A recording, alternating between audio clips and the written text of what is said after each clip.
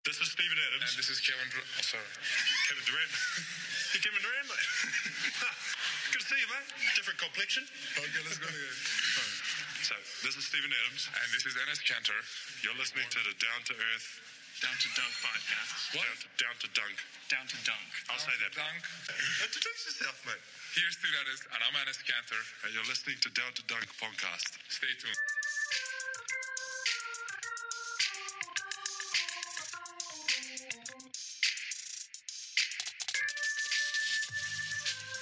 Welcome to Down to Dunk. This is your host, Andrew Schleck.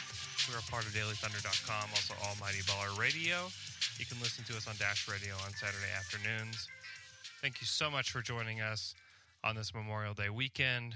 Happy Memorial Day to all the veterans out there in the current armed forces. We appreciate you guys. Hope you can take some time to spend with your families and your loved ones and just kick back and relax and know that you are appreciated. Before we get started on our conversation with Michelle Barra of Chartside, I'd like to thank our sponsor, Chicken Express. This month at Chicken Express, you can walk in with $20 and you can get 15 tenders, 8 bone-in, and 10 biscuits or rolls for $20. That feeds a lot of people. That can feed you a lot of times. It reheats well. My wife tells me that it reheats very well. So go check out Chicken Express today. There's locations in Yukon, there's some in Edmond, a lot in Dallas, some across Oklahoma City. So go check out Chicken Express today. And here's our conversation with Michelle Barra from Chartside. He's also working with TheRinger.com, so if you guys will take a minute to go check out The Ringer, they provided a lot of information to The Ringer on their draft content. So really, really cool stuff from Michelle and his crew. So it runs about 45 minutes. We talk all about the draft, tons of prospects, and on to it. And today, my good friend Michelle Barra comes to us to talk NBA draft. Michelle, how are you? Great. What about you? Oh, I'm doing awesome. I'm doing great. I love the draft. I'm pretending that the finals don't exist and pretending that all we have left is the NBA draft. So in my strange world, things are great. The last time we talked about 21, and we had like this love session for Donovan Mitchell.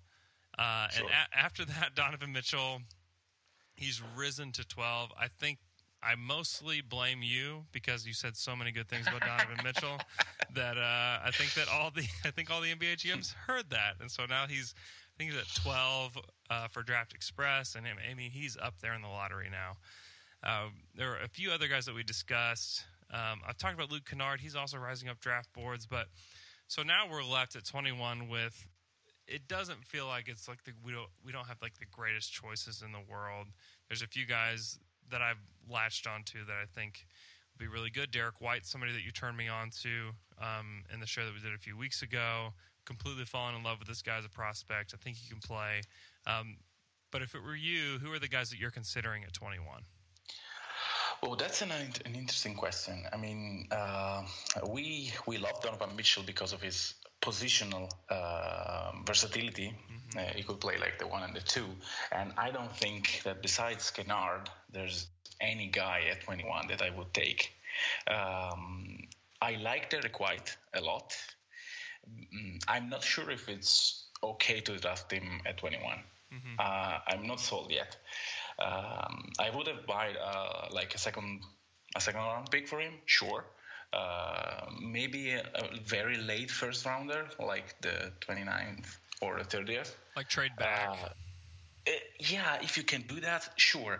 I'm not sure if in this draft there's many people that want to give you an extra pick, even a second rounder. Right. It have to be a future. It would have to be like swapping 21 and 28 with the Lakers, and then get like a future second rounder with the Lakers, right? It's like I think that would maybe the thing that makes the most sense. Yeah, but I mean, on draft night, maybe if all your prospects are gone, but I will hold to 21 and try to trade up in some sense. I'm not sure if Enes will get you there, but maybe some other prospect. I mean, I don't think that there's anyone besides Russ and maybe Steven that is like bound to be in OKC next year. So if anyone calls for, so I don't know, Jeremy Grant, maybe. Why not? I mean, they can make it restricted and pay him, or keep him 1 year extra at $1 million. He's a good athlete. He can be maybe a player that someone need. So I'm not sure. I would like to keep 21 and maybe try to move forward in the draft, because moving back and trading for a guy that is almost 24 years old, it's kind of scary. Almost 23, right? Yeah, almost 23, sorry. I'm sure he will be like a good backup, maybe from year one. But in the position that OKC has, like roster-wise, I would try to be like more taking more risk, like be more of a gambler in this draft. And so I would try to reach for a potential star. And there are a few prospects. I mean, Harry Giles is a player that really, in the last few weeks, intrigues me a lot. Yeah. I know that the fit with OKC is terrible, and probably he will not help in any way next year. But if your best fit is not there, then you have to go to a player that can be something more. That's the usual player you get at 21. Yeah, and Giles could be there at 21. You'd think that, I mean, the Trailblazers have so many picks in this draft. Do you think that they're going to use one on a guy like that? Sure. I think that it's hard to see him past 20, but if for some reason, like maybe they like Justin Patton more, for example, and if it's there, I think that OKC needs to take a hard look at him, because it's a very risky pick, but he can be like special. He was like the highest suited prospect like 1 year ago. Yes, he had injuries. I know it's scary, but I mean, if players that you need are not there, then you have to think about it. I mean, I like also Kuroks, but we already discussed him like plenty last time. So I would consider him, and I would try not to stash him, because for a player that played like on a low level competition, it's better to bring them over soon. For example, like Giannis was in the second Greek league, like basically no competition at all. Milwaukee brought them over like immediately, and he had the opportunity to develop in NBA level from day one. And since we have like this roster spot like 16 and 17 that can be used for a player like that, like jump up and down from the D League, maybe for a guy like Kuroks, I would try to do the same. Yeah, and he would for sure play for the Blue probably almost all of next year, don't you think? Yeah, probably so. He's very like rough in terms of good basketball competition. So you mentioned Harry Giles, you mentioned Kuroks. Who else are you considering at 21? Because a lot of people are intrigued with Terrence Ferguson. I'm not a huge fan. Jonathan John is a guy that's gotten a lot of attention recently. He's 7'2" with a 7'6" wingspan, but he's super duper skinny. Who else intrigues you at that spot? I mean, I think that Jean, as many people call him, is a very interesting guy. I think that the presence of Rudy Gobert in the NBA somehow is rising the draft position of Jean a bit. Yeah, because he even like looks like Rudy Gobert. It's very weird. A bit, and he can shoot the ball. Like he showed like touch. But to be like when Gobert was in the draft, I mean, he was really, really skinny, like Jean, and like to build up that kind of body in 2 years is not easy. Yeah. So if you don't build that kind of frame, you can be either Rudy Gobert or Salah Mejri. Right. And do you want to take Salah Mejri at 21? I don't think so. So you really have to believe in his commitment, his work ethic, and I mean we don't have any information on the interviews. So yeah, it is interesting for sure. And if the profile, like the work ethic is okay, you may want to take a flyer. Yeah, or he could be C.R. Sané, who played for the Sonics, and I think he was on the Thunder for maybe one season. Who was super skinny. I mean, he could literally reach his hand up and he could reach his hand up and dunk it without having to jump. He was so long and just like this crazy freak of a human being because his arms were so long and he was so tall, but he just could not play basketball. Jean, I think, is in a better place because he played in professional league in France already. Okay. So he played against grown-ups in a good team, and so the same competition that Tilikina played against. So I mean, it's not that he doesn't know about basketball at all. So that is a little bit. Say a thing that can play in favor of his position for sure.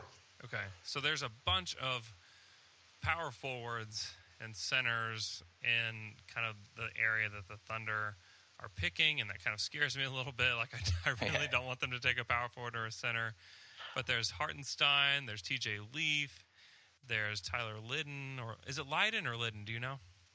I think it's a latter, but I'm not entirely sure. Yeah, I think it's Lydon too. DJ Wilson, Ivan Rabb. Do any of those guys interest you for the Thunder? Because the Thunder may be in a position where they could need a big, but I don't know if I like any of those guys. Yeah, I mean, TJ Leaf is a versatile power forward with scoring instinct. He can be a good overall prospect. And he's an athlete too. Yeah. I think he's a fine prospect to draft at 21. So if all your other options are gone, and you don't want to risk too much, I think that TJ Leaf has an NBA career.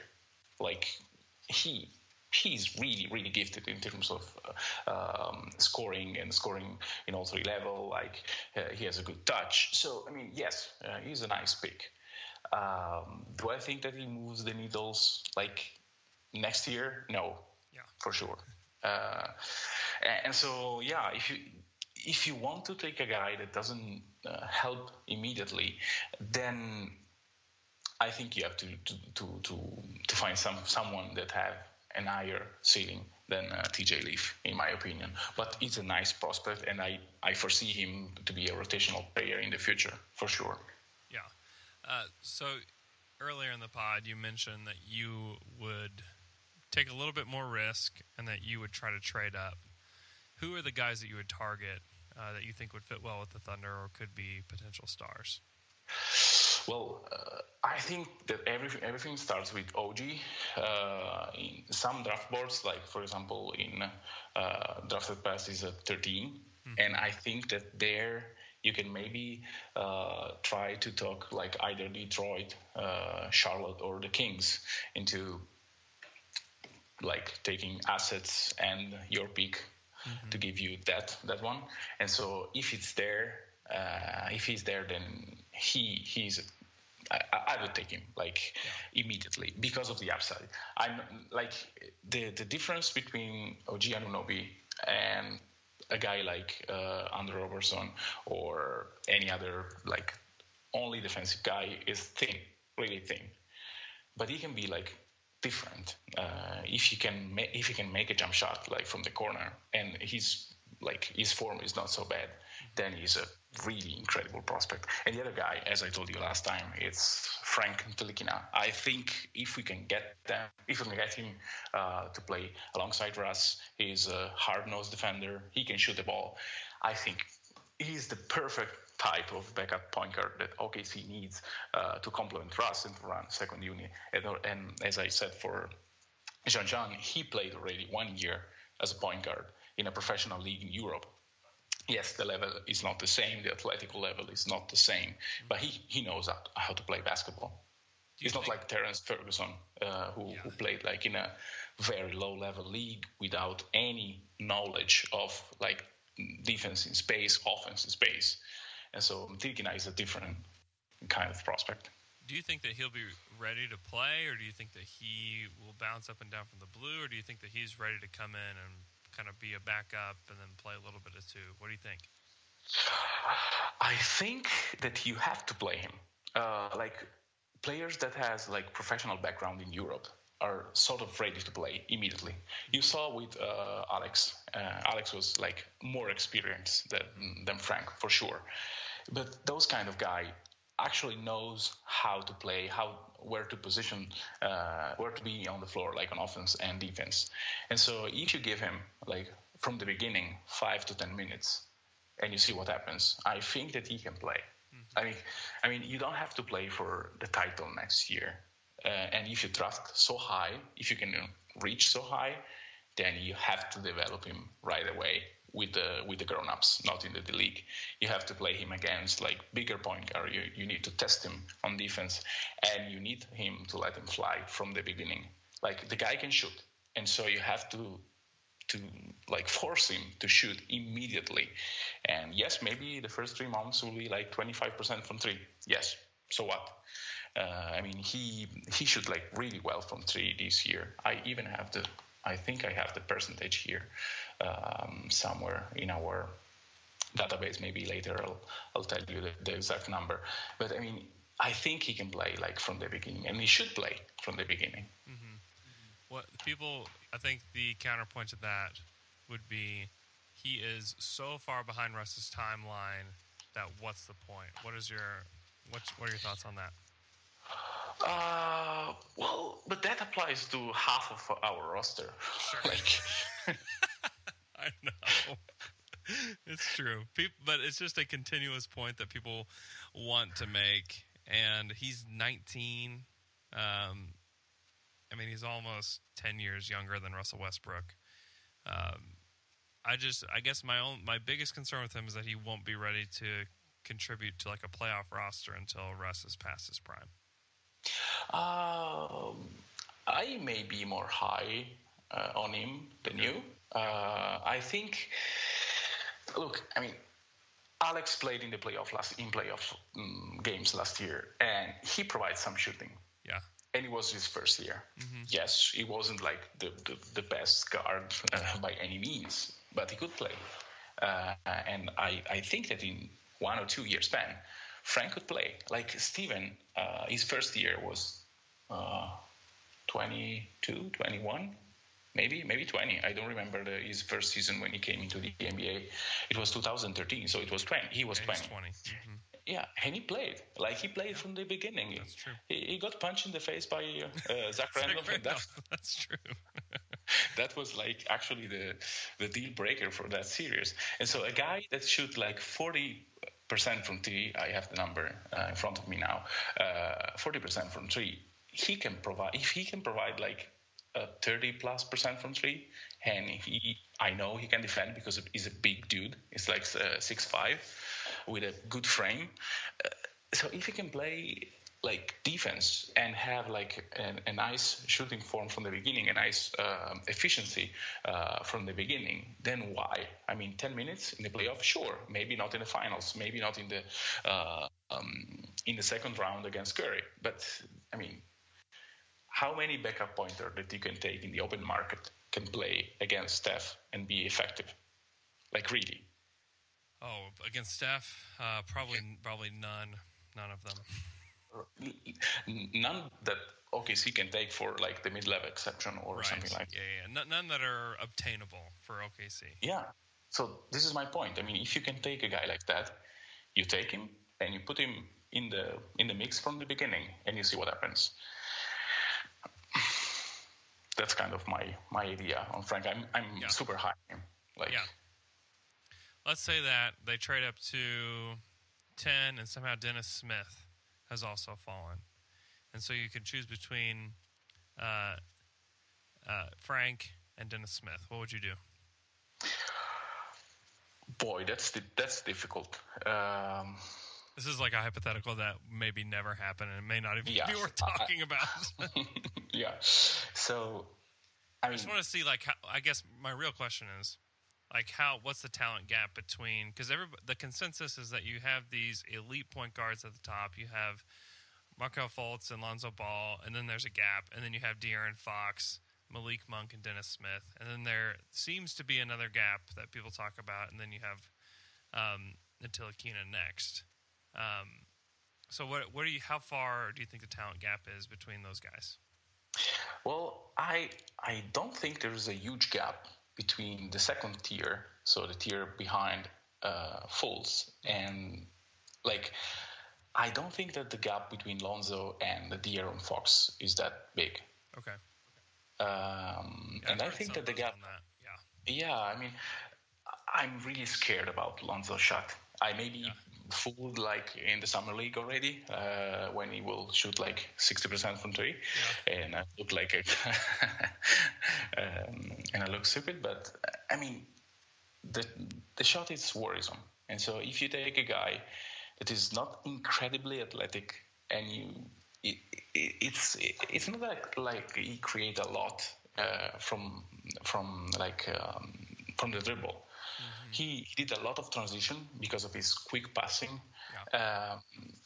What De'Aaron Fox on the other end is a big dude with a crazy point guard instinct, and with a shot that is not broken. And the second part of the season, he shoot like fairly better than in the first part. So I'm not sure if the gap is big there. I do think that between De'Aaron Fox, Dennis Smith, and the other guys like Ntilikina, there is a gap talent. So those guys like Fox, Smith, and Lonzo can be superstar. Mm-hmm. I don't think that Ntilikina has this kind of talent, but the fit with Russ is better. So if Dennis Smith is there, I think it's a no-brainer. You take the better one and you go with the best player available, because if Dennis Smith is just half of what he was in NC State and the year before, then he's like a super prospect, and you want a guy like that on your team every day. Even if like there are rumors that he wasn't the best teammates. Okay, nice. I like those kind of intel. But when you go into a team, a culture like OKC, that to a certain degree can be smoothed. And so if you have a talent like that, I think it's a no-brainer, and you go for it. Yeah, no, that makes sense. Let's do some Twitter questions. This is from @OKieProud76. Are there any draft prospects who could fall to 21 that would help OKC immediately? Well, we kind of discussed that. I think that a guy that can help immediately, but I'm not sure if it is the best idea long term, is Luke Kennard, because he will be instant offense from the bench. On the other end, on defense, I'm kind of scared, and anyone is kind of scared about that. Other prospect that can fall. Maybe again Justin Jackson, but we don't like him. I don't like him, and I'm not a huge fan. So I mean, there are not many prospects that can fall that are a good fit for OKC. Mm-hmm. And so I would think Kennard is the best fit, and he can slide to 21. Other guys, I'm not sure that anyone or any of the center can have minutes on the Thunder, and so they will hardly help. And so, I would go with Kennard. Yeah, the middle of the first round is kind of strange because it has all these big guys. Like, they're all like Jared Allen, John Collins, Justin Patton. You got Giles there. It's kind of strange, and in this type of league, you just wonder, are all these teams really going to take centers? Like, I don't know. I just kind of wonder about that. But it's not like there's a bunch of shooting guards and small forwards and point guards, waiting in the wing there. But it makes you wonder if, like, someone is going to do something dumb and reach really high on Terrence Ferguson or something like that. I would expect that. Yeah. I mean, in some sense, the talent-wise, those guys that you mentioned have like better talent than Ferguson, right. And so that's why many of the smart guys have them like higher than him. Mm-hmm. But when you go in this small ball era and in the draft room, everyone says, well, how can we defend pick and roll with Jared Allen, for example? And then you go crazy and you go, well, let's take the highest guard that we have already in our board. Mm-hmm. That can happen. And so I think that some of them will drop and will be for the Thunder at 21. But if I am OKC, I'll try to avoid drafting another big. Yeah. If it's not Eric Giles. If it's Giles, then yes, I will go that route. because of the upside. Yeah. Giles scares me, man. If I'm the GM, I wouldn't. I wish I was as courageous as you, because I just see him and I think, you think he's got an insanely high ceiling. I think this dude's got an insanely low floor. Like, this guy could be Sure. this guy could not be in the NBA, Sure. before his rookie deal is up. And that's what scares me about it, because in my head, I just think the Thunder need to get a guy that can be a rotation player. And I think that's where my love for Derek White has come in, because he's got size, he's got feel for the game, he can shoot the ball, he's got good instincts. He's not like a crazy athlete. He is older, but I think he can come in and play right away. But he's not a swing for the fences either. Like, he's probably not a starting caliber player in the league. Like, he's probably definitely a bench player. But in my head, I'm just like, just get a rotation player. Let's just get a guy that we know can play. Yeah, no, I mean, that makes perfect sense. And I'm courageous only because I will not make that choice. That's right. But I mean, I think it makes sense in the sense that, I mean, if you want to make a leap immediately, like in a short span, if you draft a guy that turns out to be a star, or even like a mobile big that can block shots and be somehow effective.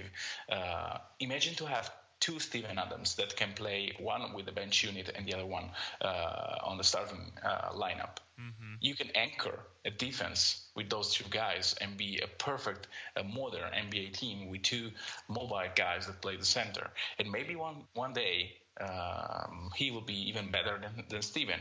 And then you have like trading asset and all this stuff that comes with it. But I understand precisely what are your concern, and I would say that if his knees are so bad, then he may not even be on an NBA team in year 2. So yeah, the risk is big. Ceiling and floor are equally high and low, I would say. Yeah, and I mean, to be fair, like Giles, they were saying like, this is young Chris Webber coming back to the NBA. And this guy could do it all before he got hurt. And just the scary thing is that we just haven't seen him do any of it since he's been hurt.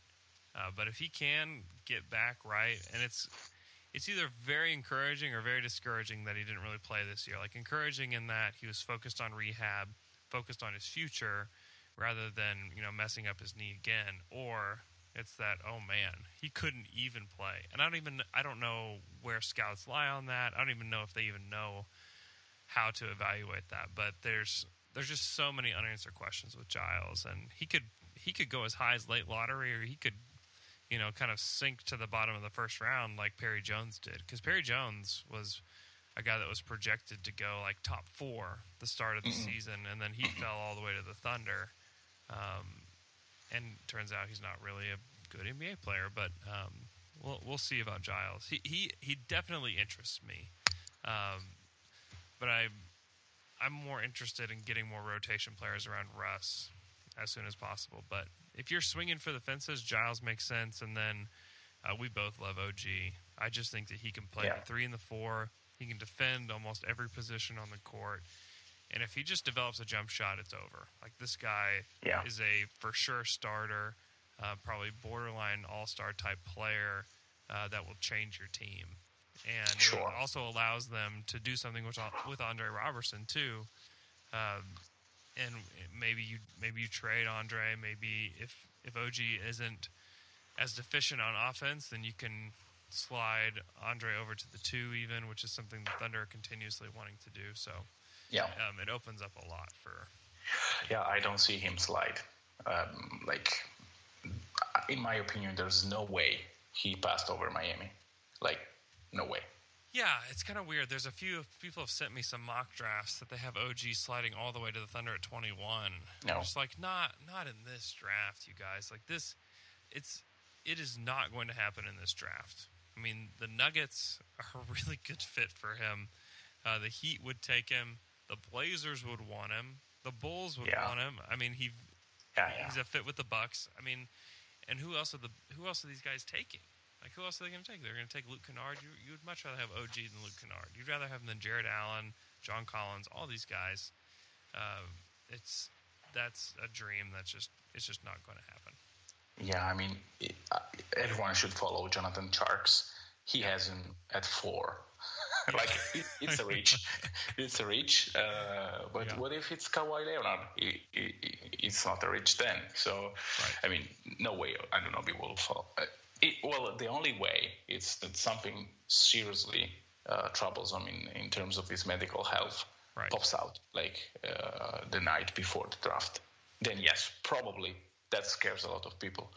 Yeah. But otherwise, there's like zero chance for me. Yeah. In this league where there are like no wings that are good, you need to draft a wing that is good. Yeah. It's just not happening. This is from J_Dub_25. Does Donovan Mitchell remind you a lot of Oladipo? Kind of. Maybe Oladipo, it was a little bit more rounded and sounded offensively. I mean, his coach said like he can do it all. I don't think that Donovan Mitchell is at that level, but positionally they are really close to each other, and also the size is comparable. Maybe Mitchell has a bit of a wider wingspan. That is the thing that actually bumped him like 10th position in the mock draft. But yeah, I mean, I can see some similarity. I think that Oladipo is a bit more crafted with the ball, even if he didn't show that this season. But yeah, sure, there are similarities, and I think these kind of players are nice to have. That's why I thought he was a very good fit with OKC. But I would not reach for him at 12. Because of that. Yeah, I said I love him at 21. I would not trade up for him because it would take a lot to trade up, and I don't know if he's worth it. And he's not. The Thunder don't really need a guard at that spot, a shooting guard at that spot, and he seems to be more of a shooting guard the more I watch him. Let's see. At Jason Ozer asks, Jason Collins comps and fit in the NBA. I think that he's referring to John Collins. What do you think about John Collins from Wake Forest? He's a bucket getter. The term is not mine. It's from Sam Veceni. And I think one of the good comp that you can make for him is Brandon Wright. Yeah. So a guy that is crazy good on offense. He can get a bucket, but basically anywhere around the basket.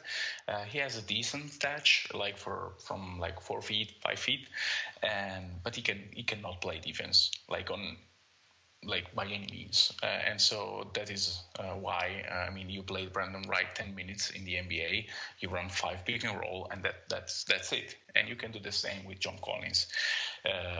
Maybe he can develop a bit of toughness later in his career, but for now, to me, he's a very good scorer, good instinct. That's it. Yeah. And the fit for those kind of guys is like slowly disappearing for like big guys that can only be good on the offensive end. And if they're not shooting threes, it's hard to find minutes for them in the playoffs. You're right. He didn't took any threes last season, according to our data. So, if you look at him, you say, wow, this guy can make a shot like from any position around the basket with very good touches. But on the other hand, you say, well, yes, but when you have the Andre Jordan that is guarding you, would you do the same? Probably not. And so it takes a lot of imagination to see these guys becoming a low post threat in the NBA, B close to a reasonable defender in the short time period. Yeah. The Thunder need to stay away from guys like that. They're not helpful. Well, you already have one. Right. And he's very good. I mean, he's very good at what he he's does. very good at it. Yes. But I mean, there is value in having guy with a limited amount of time, say 10 to 15 to 20 minutes, that can create buckets from nothing. But I mean, maybe if you draft at 25, 26, that is a completely reasonable pick, because you get like guys that can make basket in your second unit, maybe first in the D-League, then in the second unit. It's fine. I mean, if you draft a guy that can play for 15 minutes on a good NBA team during the regular season, that is completely fine in that range. Yeah, pay the guy $1 million like, a year, and if he can come in and score 8 points a game, like that's useful in the regular season. Sure. I mean, Enes is elite in what he does, and he cannot play in the playoff. Right. So yeah, I mean, it's a problem. This next question is from @XL He asks, in a mock draft, they have OKC taking Devin Robinson. Have you ever heard of him? He's a very, very interesting guy. He is a 3-and-D prospect with the size of a small ball 4. He shot like crazy good on 3-point percentage last year, especially from the right side of the floor, like 42 from the wing and even better from the corner. I have the percentage, I think, here, because I prepared for that question. Let's see. Right corner is 44%. The number of tempo, of course, is not huge, and right wing 40%. So he can surely shoot from a college distance. The free throw was 72.5%. So okay, not crazy good, but okay. He should translate a 3-point shot in the NBA. The nice thing about him is the performance he had at the combine. He showed himself with a 3.2 body fat percentage, which was by far one of the best marks. And athletically, he tested like close to Diallo and all the leapers. Yeah. He had like 41.5 max vert and 35.5 like no step, exactly. Yeah. So these are crazy good numbers, and he has like a good wingspan, 7.1, I guess, for a 6'8" prospect is good. It's not incredible, but it's good. So I mean, if you can snatch him in the second round and put him in the mix of your I'm not sure if you can shoot prospect, then sure. I mean, it's a good take in the second round. I won't reach for him at 21 by like. Yeah, that seems kind of strange to reach for him that high. He's a junior, so I'll bet Billy D knows Devin Robinson. Yeah. Recruiting him. I don't think he transferred from like other places, so he should know him. That's an interesting wrinkle to that. And it seems like, correct me if I'm wrong, there seems to be like a lot of guys I feel like could be NBA players in this particular draft. And I'm interested in, after the draft, the undrafted guys. And Presti goes and gets an undrafted guy. Because Devin Robinson, I don't think that he'll be undrafted because he's a position of need. And all the stats that you threw at me just scream that he should be drafted. But there are going to be some guys that go undrafted that are going to be on NBA squads next year.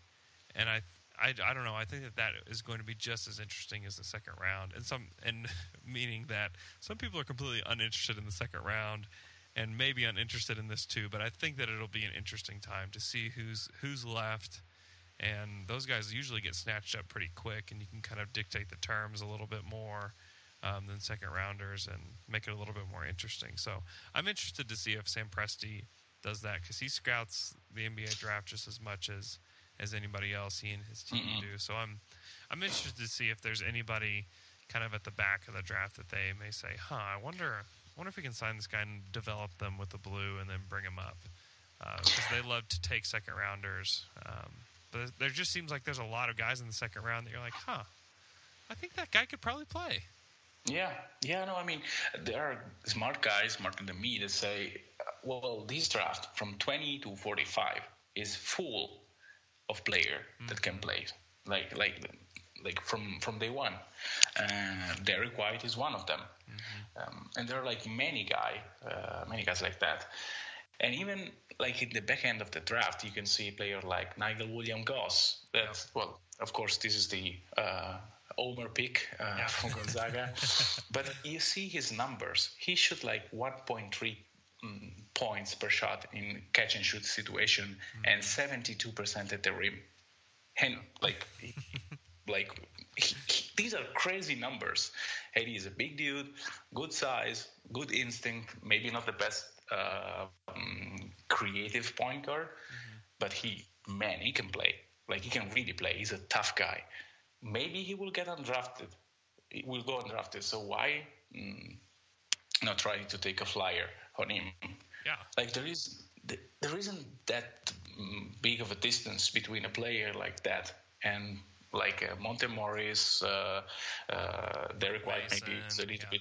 Yeah, he's a bit far from the group. But yeah, I mean, you can find guys that can play outside of the draft. I think you're right in that.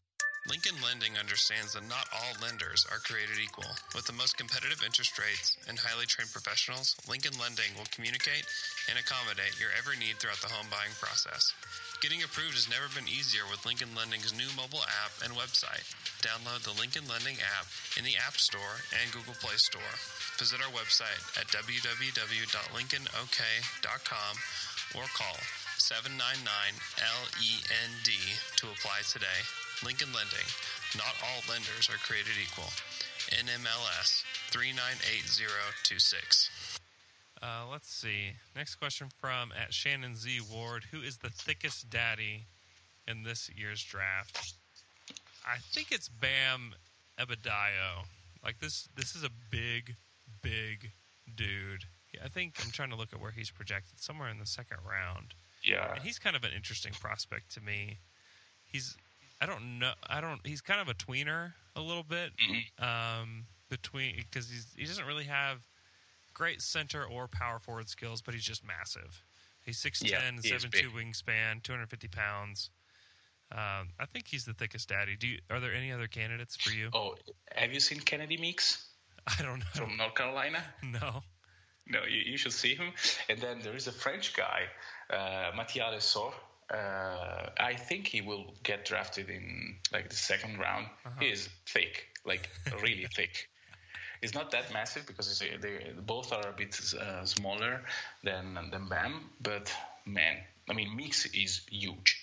Like if you saw Szymek Karnowski from Gonzaga, like he had a hard day battling with Kennedy Meeks, and he's like, I mean, the biggest human being I've ever saw in my life. So, yeah, I will go with those two. Is Meeks outside of the top 60 in a lot of drafts? In some drafts, yes. In some other, no. Okay. So, it's up there.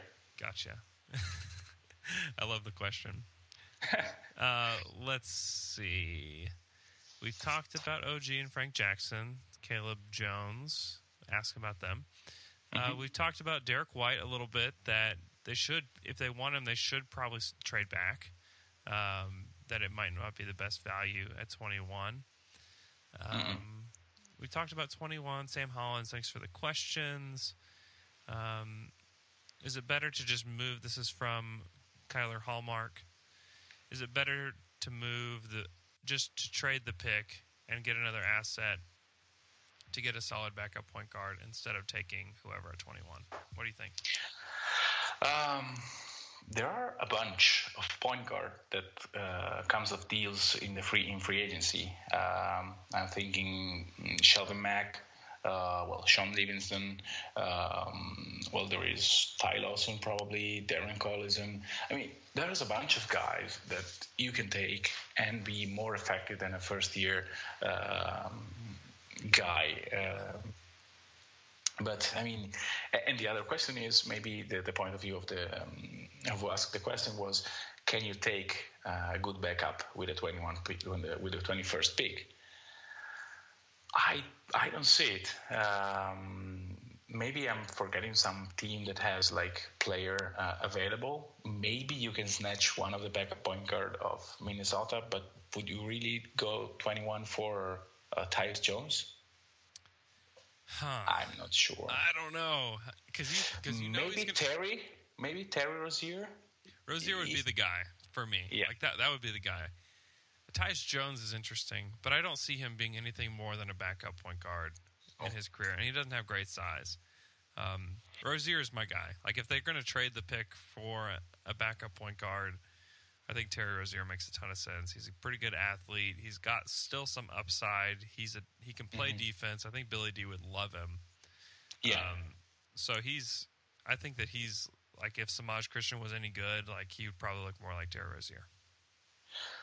Yeah, I mean, having Rozier will for sure diminish the number of minutes where we can see Samaj on the court. That would be great. And yeah, I mean, if you can get like Smart, I think it's done after what he did in last 2 games of the playoffs, last 3 games of the playoffs. But Rozier, maybe if they are going to keep the pick, as they should, in my opinion, then maybe Rozier is expendable. And if they get an asset for him, then maybe that makes sense. I don't know if you heard this, but Nate Duncan was talking on his show, it was maybe a week ago, about Marcus Smart and that he thinks they need to trade him.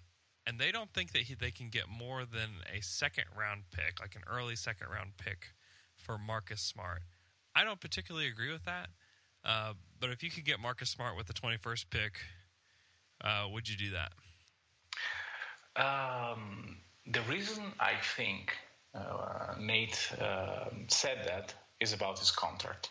Yeah, because you have to figure out, what are you going to pay this guy? And that's a conundrum because he's a lot like Robertson in that, man, this guy is a gamer. Like he can play, great defender, good teammate, a guy that really he makes winning plays, and some of them are flops, but they're still winning plays.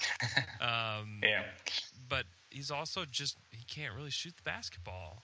And unless it's Cleveland on Game 4. Right, unless it's just this one random playoff game. And Robertson even shot 43% or something like that in the playoffs from 3. Like these guys hit hot streaks every once in a while, and the playoffs is such a small sample size. But I don't know about the fit. I think the talent is there, but to me, I don't know that the Thunder can afford to bring in another guy that can't shoot to put around Russ. I mean, you can in some sense. If the contract situation was the same, I think I would go with Smart because of what you said. I mean, he knows how to play to make winning plays on a basketball court, and then the fact that he's from OK State, then it is a plus. Sure, people would love to have Marcus Smart yes. back. I particularly would love to have Marcus Smart back. I love watching him play. I'm an OSU grad. I would love it. Yeah. And so, but the contract situation is really different. Rozier has another year on a very team-friendly rookie scale deal, and Marcus Smart will demand a lot. I think you cannot get him for less than 48 for 4, and can the Thunder afford to do that? I mean, they're going into the tax already with the squad that they're having. Like this team is. They can't afford to do this, and that's why I think they're keeping the pick, or they're going to trade up, or they're going to take somebody in this draft because they will be able to control the contract going forward, and it will be cheap. And it's unlikely that they're going to deal for a guy who's about to be restricted. This is not the time to deal with that anymore because they've already done it. They just re-upped Adams and Oladipo. They're going to have to figure out what to do with Doug McDermott. They're going to figure out what to do with Jeremy Grant. They need to find guys on rookie scale deals to make this team competitive, and that's why I think and sustainable. Yeah, right. Yeah, because they can't pay everybody. Like you just don't want to be Portland. Like Portland is in a really strange spot because they're already paying everybody. Yeah. And they're still going to have to pay others, and they have to figure something out because you can't be the 8th seed and have the highest payroll in the league. Like, it just makes no sense. And especially in this small market, you can't do it. You actually cannot do it. They would eventually you can't keep a team and do that. Yeah, I remember an article last year that says that OKC and Cleveland still lose money last year. Right. Lose money last year, even if they made like conference semi-finals on one end and title on the other end. I mean, it's hard to make money, even if you're winning. Yes. And so imagine if you have like an 8th seed, 7th seed with like 140 million payroll. I mean, it doesn't make any sense. And yeah, that's why that scenario scares me, and I think that Sam knows it. And so, yes. Yeah, I don't see it happening. Yeah. My wife is begging me to come out to the pool right now, so I have got to end this podcast. But, Michelle, thank you so much for coming on. We can follow you on Twitter at Mikey Berra, and we can find all your really great stuff at chart_side. If you haven't seen their charts, I've told you about them last time, but seriously, like, these are the best shooting charts that you're going to find. Really informative, great stuff. Anything else that you'd like to share, Mikey, before we let you go? Yeah, I mean, if you want to take a look at the work of The Ringer, like NBADraft.TheRinger.com, we made like a bunch of stuff for them, like giving data and intel about prospects. So if you want to see like a very nice graphically, like the best probably mock draft that you can find, take a look. They have like a consensus mock draft, and then the draft board of Kevin O'Connor, Danny Chow, Jonathan Sharks. So these are the best in the business. So you want to look on what they say about the prospect that you like. So that is something that I would try to look if I were you. Yeah, they're great. They're comprehensive. They tell you a little bit about each player. Most mock drafts just give you kind of the number, how tall they are, and where they went to school. But this will give you a snippet of like who these guys actually are. So yeah, go check out The Ringer. I'm sure all of you have seen The Ringer and know what The Ringer is. So you guys go look at it again. Because Michelle and his team are contributing and doing really, really cool stuff. So thanks a lot for coming on the show. We will talk to you again before the draft. It's ever evolving, so I want to kind of pick your brain again as we get closer to the draft. And everybody have a great Monday.